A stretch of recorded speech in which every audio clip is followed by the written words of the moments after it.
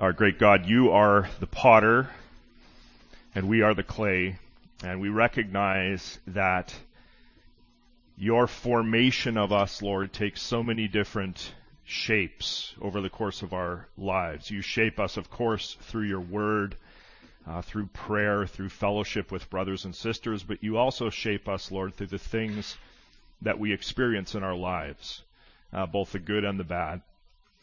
And Father, this morning we are praying for ongoing spiritual formation in our church, in the body of Christ. And we pray that as we open Philippians one more time, that this would be just a small piece of that greater formation, that your Spirit would draw our hearts and minds to the things that you would have us pay attention to this morning, and that you would do that work of formation amongst us.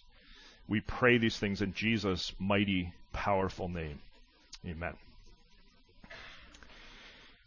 A little over 10 years ago, a group of researchers recorded the cries of 60 different infants.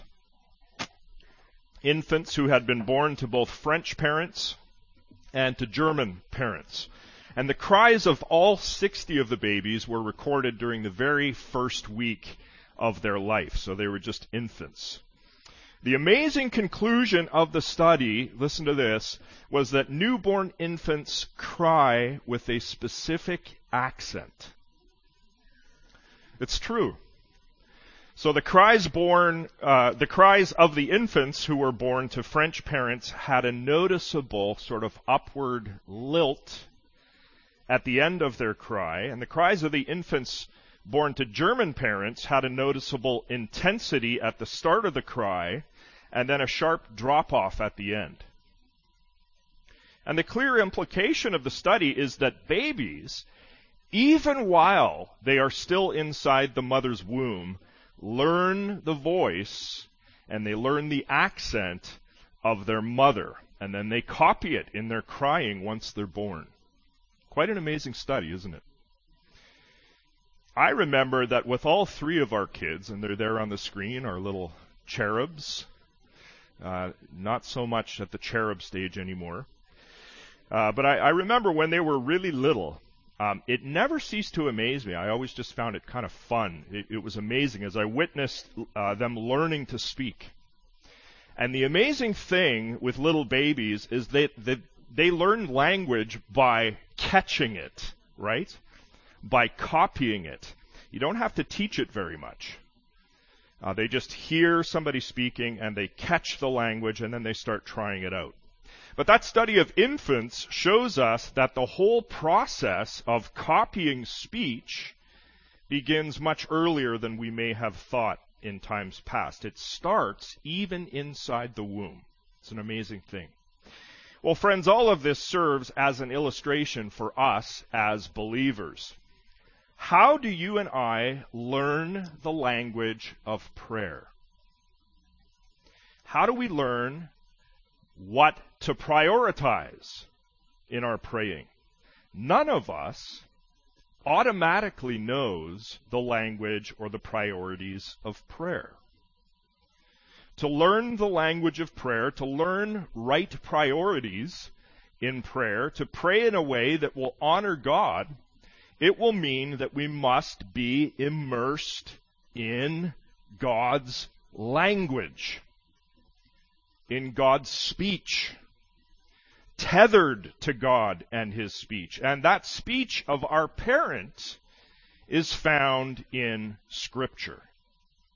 By Scripture, we learn to pray. Well, this morning's passage in Philippians is a great help to us in this regard. In these verses, we have one of Paul's prayers written under the inspiration of Almighty God. Here we have a great model of prayer. This prayer gives us the language of prayer. This prayer orients us to what we should be prioritizing in our praying. It shows us the kind of language in prayer and thought in prayer that brings glory to God. So let's venture into the text I hope you have a Bible this morning. If not, we have pew Bibles. Let's venture into the text, beginning this morning at Philippians 1, verse 9. The passage was read for us a little earlier. Now, just as a very brief reminder concerning last Sunday's preaching text, which was verses 3 through 8, there we had Paul expressing his thanksgiving. His thanksgiving for the Philippian believers and for the partnership in the gospel that they all shared together, Paul with the believers. In verse 4 of that passage, Paul had mentioned praying for the Philippians. And now as we get to verse 9, Paul gets a little more specific on exactly what he's been praying for. He says, "And it is my prayer, Philippian believers, it's my prayer that your love may abound more and more." Now again, friends, just notice what Paul prioritizes here in his prayer. He doesn't prioritize the physical health of the Philippians, nor does he prioritize the material prosperity of the Philippians, nor is it the physical safety of the Philippians that he puts first here. Those are all certainly legitimate things to pray about. But Paul doesn't make any of those things a priority as he prays here for the Philippians. Rather, his priority in prayer for this congregation of believers is that they would grow and increase ongoingly in love. Notice that very carefully. Love. Now, I would argue that the word love has pretty much been gutted of any meaningful sense due to overuse and due to the abuse of the word. So let's try and pinpoint this a little bit here. First of all, what we notice in this text is that Paul does not say, "It's my prayer that your love for God may abound more and more." And nor does he say here, "It's my prayer that your love for one another may abound more and more." Paul just says, "It's my prayer that your love may abound more and more." So he leaves love unspecified and he leaves it unqualified. And I would argue that Paul does this on purpose. That is, he doesn't define or limit the direction of the love that he has in mind because he wants us to be thinking in both directions.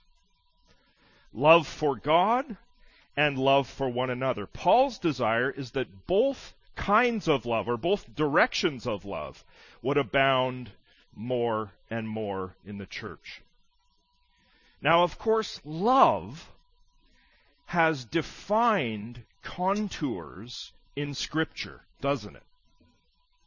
For example, we can go to 1 Corinthians 13 to understand the shape of love that honors God, but the place that we most explicitly see love in its fullest dimensions is where?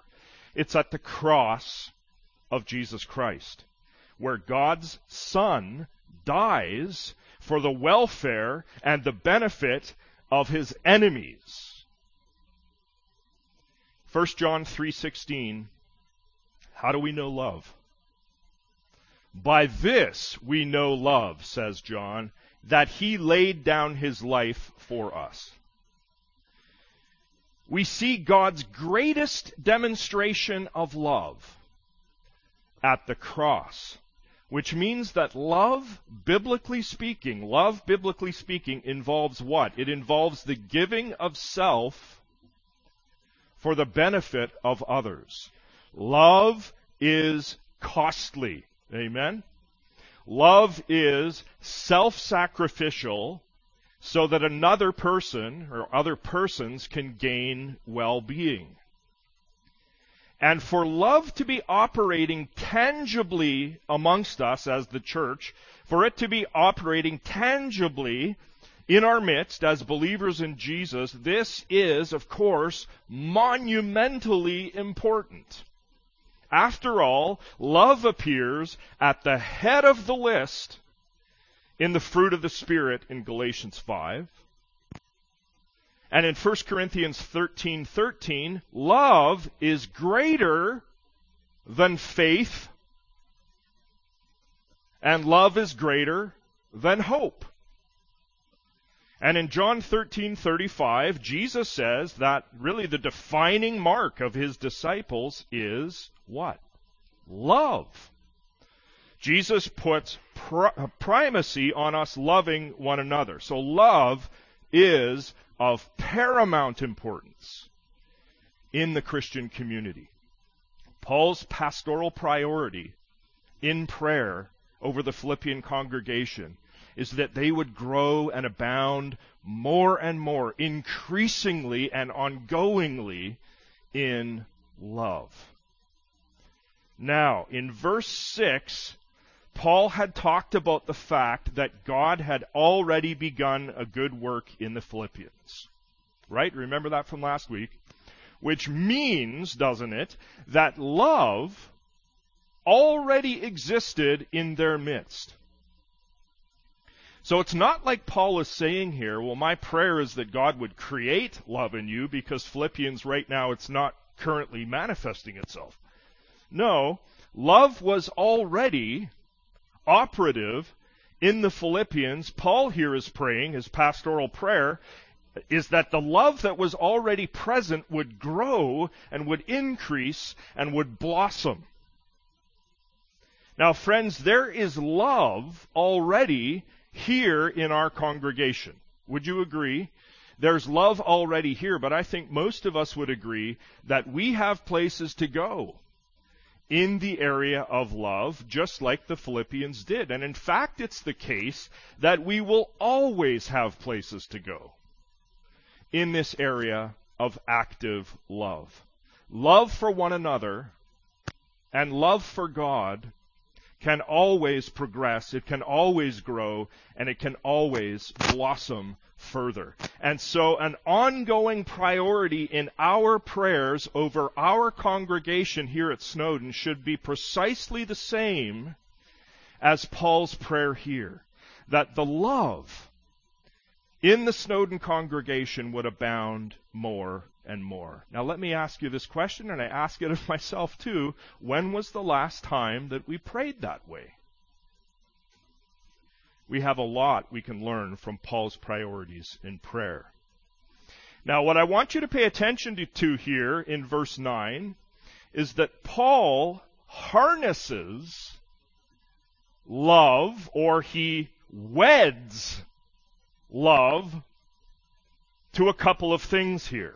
Namely, he weds or he harnesses love to knowledge and all discernment. Notice this very carefully. What does he say? He says, "It is my prayer that your love may abound more and more with knowledge and all discernment." So then, this love that Paul has in mind now gets further definition.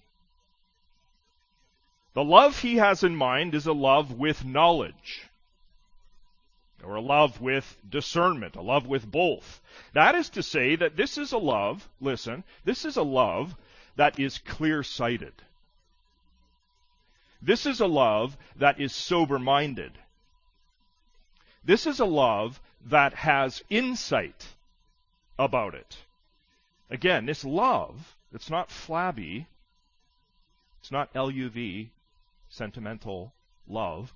This love has teeth to it. It has contours about it. The specific contours here are knowledge and discernment. Now the question is, what kind of knowledge is Paul talking about here in this passage? Are we to think of a general sort of knowledge, a broad sort of knowledge that would include knowing things about everything and anything? So knowledge of economics, knowledge of microbiology, knowledge of art history. The answer, I think, is that that's not what Paul has in mind here.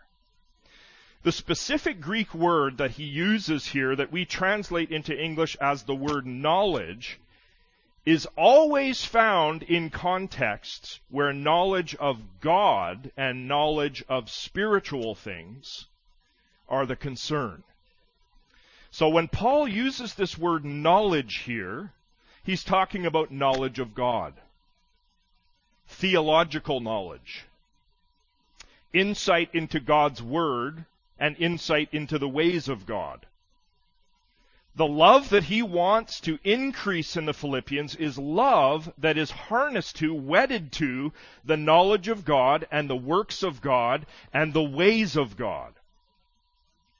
And Paul also harnesses love to all discernment here. Notice that, all discernment. With the word discernment, Paul is now touching on the practical outworking or the practical application of the theological knowledge. So discernment here is about judging what is the best moral path based on the knowledge of God that we have. What is the best moral path? And then taking that path in obedience to God. Love, friends, is going to issue in taking action, right? Discerning the best path and taking it. Now, it's really instructive for us, this verse in God's Word.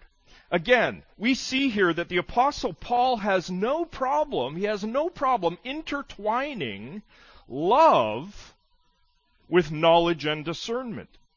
And the lessons that we can draw out of this, I think, are a couple of lessons. First of all, what God is showing us here is that true, God-glorifying love will not be a mindless love. Rather, it will be a knowledgeable love that is immersed deeply in relationship with God. It will be a love that is panting hard after God and is learning God, learning His Word, learning His ways. Love with knowledge. This is not a flabby, nebulous, sentimental sort of love. But then on the flip side, we might also draw out the point that just as much as love needs to operate with knowledge, knowledge also needs to operate with love. In other words, Paul is certainly not interested here in theological knowledge that fails to issue in active love. Knowledge of God must produce active love. The two things have to go together. Well, to summarize everything here, we might put it like this, that love must be knowledgeable and knowledge must issue in love. Paul prays, doesn't he? He's praying here. He's praying for this specific kind of knowledgeable, discerning love to increase in the church, in believers. And the fact that he prays that God would make this happen implies very strongly that we need God's help here. Each and every one of us needs God's help. Paul is praying for this. Left to ourselves, we cannot produce the kind of knowledgeable, discerning love that Paul is after here. Are you with me? In an ultimate sense, God has to do this, which is why Paul prays for it to happen. I think we would be wise to commit ourselves to be praying Paul's prayer over our church. I hope that you will join me in doing this. I committed to do this week. Now, when we get to verse 10, look at your Bible with me. When we get to verse 10, Paul talks about the two purposes of having this knowledgeable love, the two reasons for having it. The first and immediate reason to gain this knowledgeable, discerning love is so that you may approve what is excellent. So that you may approve what is excellent. Having such knowledgeable, discerning love will cause believers to have the ability to approve what is excellent. Now notice the word approve. Let's talk about this just for a minute. Now if you're like me, when you make a major purchase, like say you go and you want to buy a computer at Best Buy, or maybe not at Best Buy, but wherever you're buying your computer. You do your homework a little before you spend your money, right? Hopefully. You look at several models, you compare, contrast the features, the cost, the durability of the machine, etc. So you examine the products, you evaluate the products, and then you make a choice. You approve one computer over other competitors. The word approve here in verse 10 has the same sense. The original Greek word has to do with examining, evaluating, and then finally approving something. And when Paul prays here, what he's praying is that believers are going to come to this place in their lives where they evaluate, approve, decide on what is excellent. That is, he's praying for ability in believers to evaluate and approve that which is superior in quality, that which is surpassing in quality, that which is most excellent when it is contrasted with other options. So this is about approving or choosing what is best, or approving and choosing what is essential, what really matters when all the facts have come in. What Paul desires for the Philippians here is simply this, friends, that at any given moment in their walk with God in this life, that they will have the ability to discern and choose and approve what God's best is, what His way is, and embrace that way of God and act on that way of God. And according to the passage, we need to have operating in us the kind of growing love that he described in verse 9 if we would see what is excellent and choose it. In other words, approving what is excellent is not innate in us. It does not come naturally to us. So Paul prays for it here as an outgrowth of the abounding love of verse 9. Now, I think many of you would agree that in this life, it is often difficult for us to make distinctions between what is permissible and what is preferable. Right? It's often difficult. It's not always easy for us to see clearly what is good and what is less than good, what is essential and what is perhaps more on the periphery. It's not always easy because we are fallen creatures who are not perfect and we live in a fallen world. This is why we need today, we need the knowledgeable, abounding love of verse 9 to be growing up in us. Like Paul, we need to be praying this way for one another. Make it a daily prayer for one another. It is my prayer that your love may abound more and more with knowledge and all discernment, so that, friend, you may approve what is excellent. And then Paul gives us the second, more ultimate reason why he desires abounding, knowledgeable love to be growing and flourishing and increasing in believers. And that reason is that we would be pure and blameless for the day of Christ. Wow.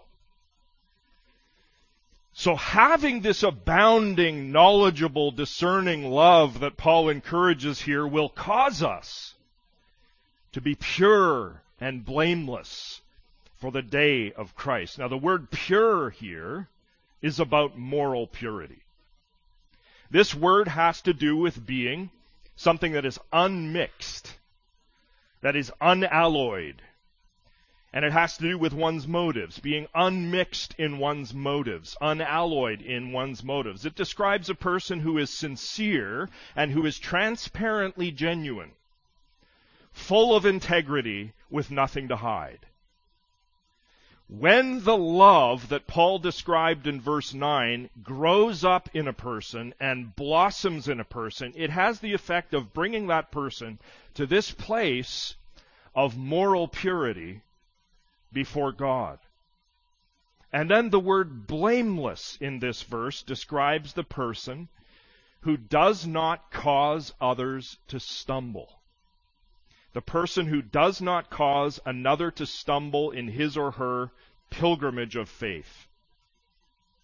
The growing love of verse 9 brings the believer also to this place of blamelessness, not causing others to stumble.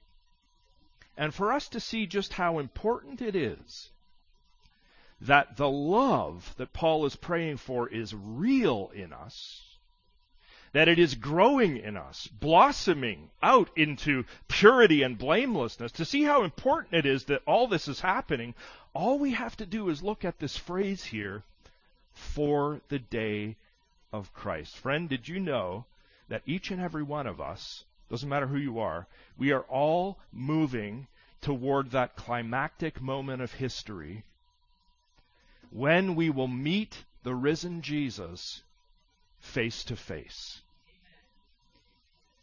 For us to be fit to meet him, it is essential that the knowledgeable, discerning love that Paul is praying for here, which issues in purity and blamelessness, that this is operative in us. It is essential. How crucial it is for us to take this very seriously and be praying this prayer over our church. Well, before we go to our last verse, to verse 11, just notice, let's just take a step back for a minute. Just notice what Paul is doing here in these verses. He's doing nothing less, friends, than praying in earnest for the spiritual formation of the church. He's praying for the total sanctification of the church, that the church would be made holy in love. Again, the question is, how often do we pray specifically for the spiritual formation of our brothers and sisters? My experience in evangelical settings like ours is that the vast majority of our petitions in prayer are for physical healing and for material needs, or perhaps for God's help in certain circumstances. All good things to pray about. Don't get me wrong. All good things to pray about for sure. But how often do we pray that love would abound more and more in our midst, with knowledge and all discernment, so that we may approve what is excellent, and so be pure and blameless for the day of Christ? Can you see, friend, how we need the voice of God in Scripture if we would learn God's priorities for prayer? Can you see that? I read a prayer like Paul's here, and it just sounds so different than many of my usual prayers, I will admit. And so my prayer is that each of us would develop a hunger for prayer that is both informed by the revelation that God has given us and tethered to that revelation. Tethered to it. Let's go finally to verse 11. Paul continues to pray for the church. Now he prays his desire that on that day of Christ that he's just talked about, on that day of Christ, that believers would be filled with the fruit of righteousness that comes through Jesus Christ, to the glory and praise of God. Now, probably we should understand here the fruit of righteousness. How do we understand that phrase? We should understand it as right conduct that results from being made righteous by God. In other words, the fruit of righteousness here refers to outer manifestations of the renewed inner nature. He's talking to people who are born again here, who have been regenerated by the Spirit.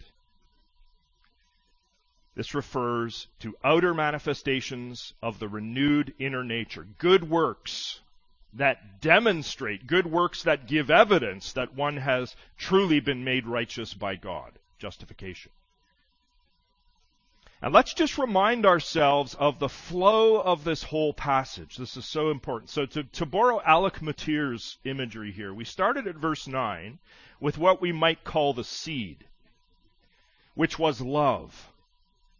And the seed connects organically and directly, doesn't it, with what grows out of it. From the seed of love, we get the blossoms of knowledge and discernment, and then the blossoms of approving what is excellent, and purity and blamelessness. And finally, in verse 11, we come to the fruit that is growing on the plant, which is the fruit of righteousness. God-glorifying, ethical conduct that stems organically all the way back to the seed of love that we have in verse 9. Paul says here in verse 11 that the fruit of righteousness comes how? Through Jesus Christ. In other words, the crop, the final fruit on the plant, which is God-honoring ethical conduct in a person's life, this fruit is given only by Jesus Christ. It is produced in me and in you only by the Lord. To quote Dennis Johnson here, he's got a great quote. He says, Jesus is the conduit through whom God pours overflowing love. Let me read that again. Jesus is the conduit through whom God pours overflowing love with discerning wisdom into our thirsty hearts. Jesus is the wellspring of life. The wellspring of life from whom we are absorbing nutrients that enable us to bear the fruit of peaceable righteousness. Friends, whenever God-glorifying ethical conduct is evidenced in us, it is no reason for us to boast, as if we were responsible. All praise must go to Jesus, through whom our right conduct has come. And this is precisely where Paul goes at the end of the verse, where he says that all of this is what? To the glory and praise of God.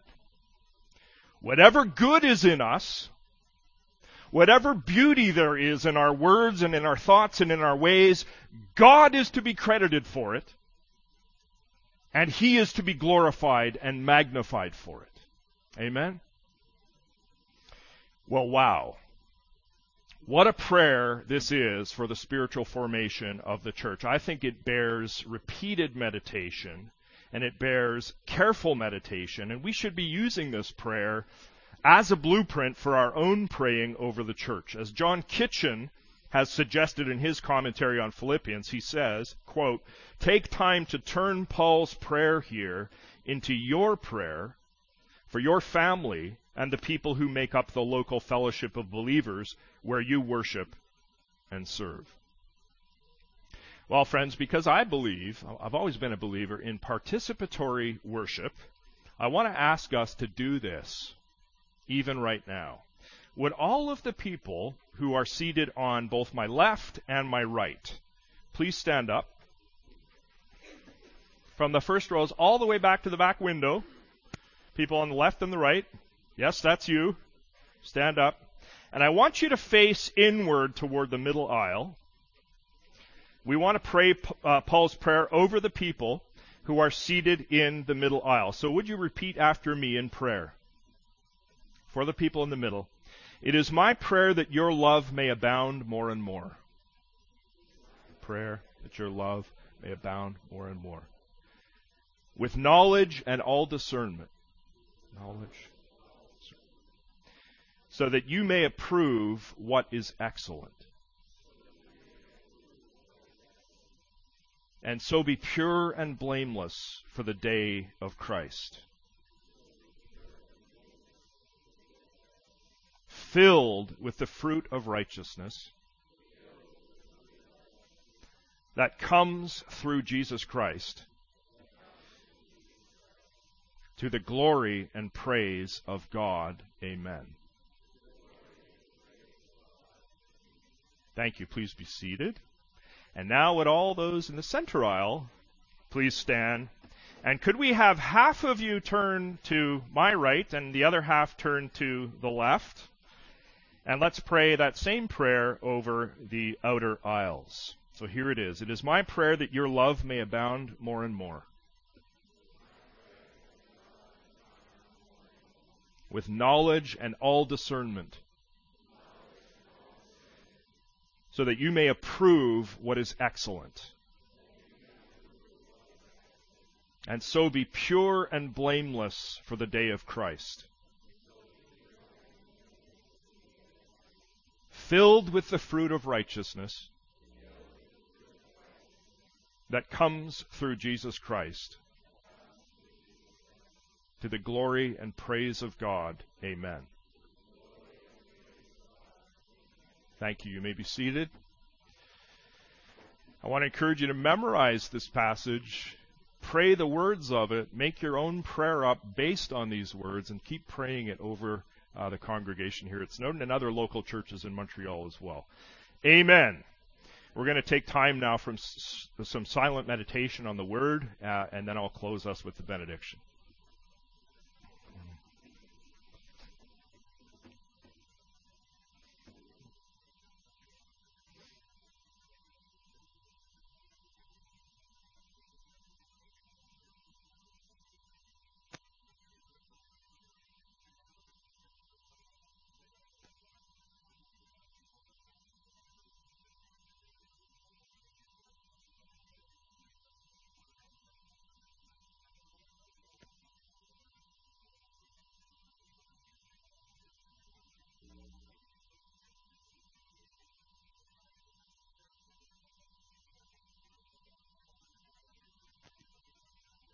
Amen. Would you please stand for the benediction?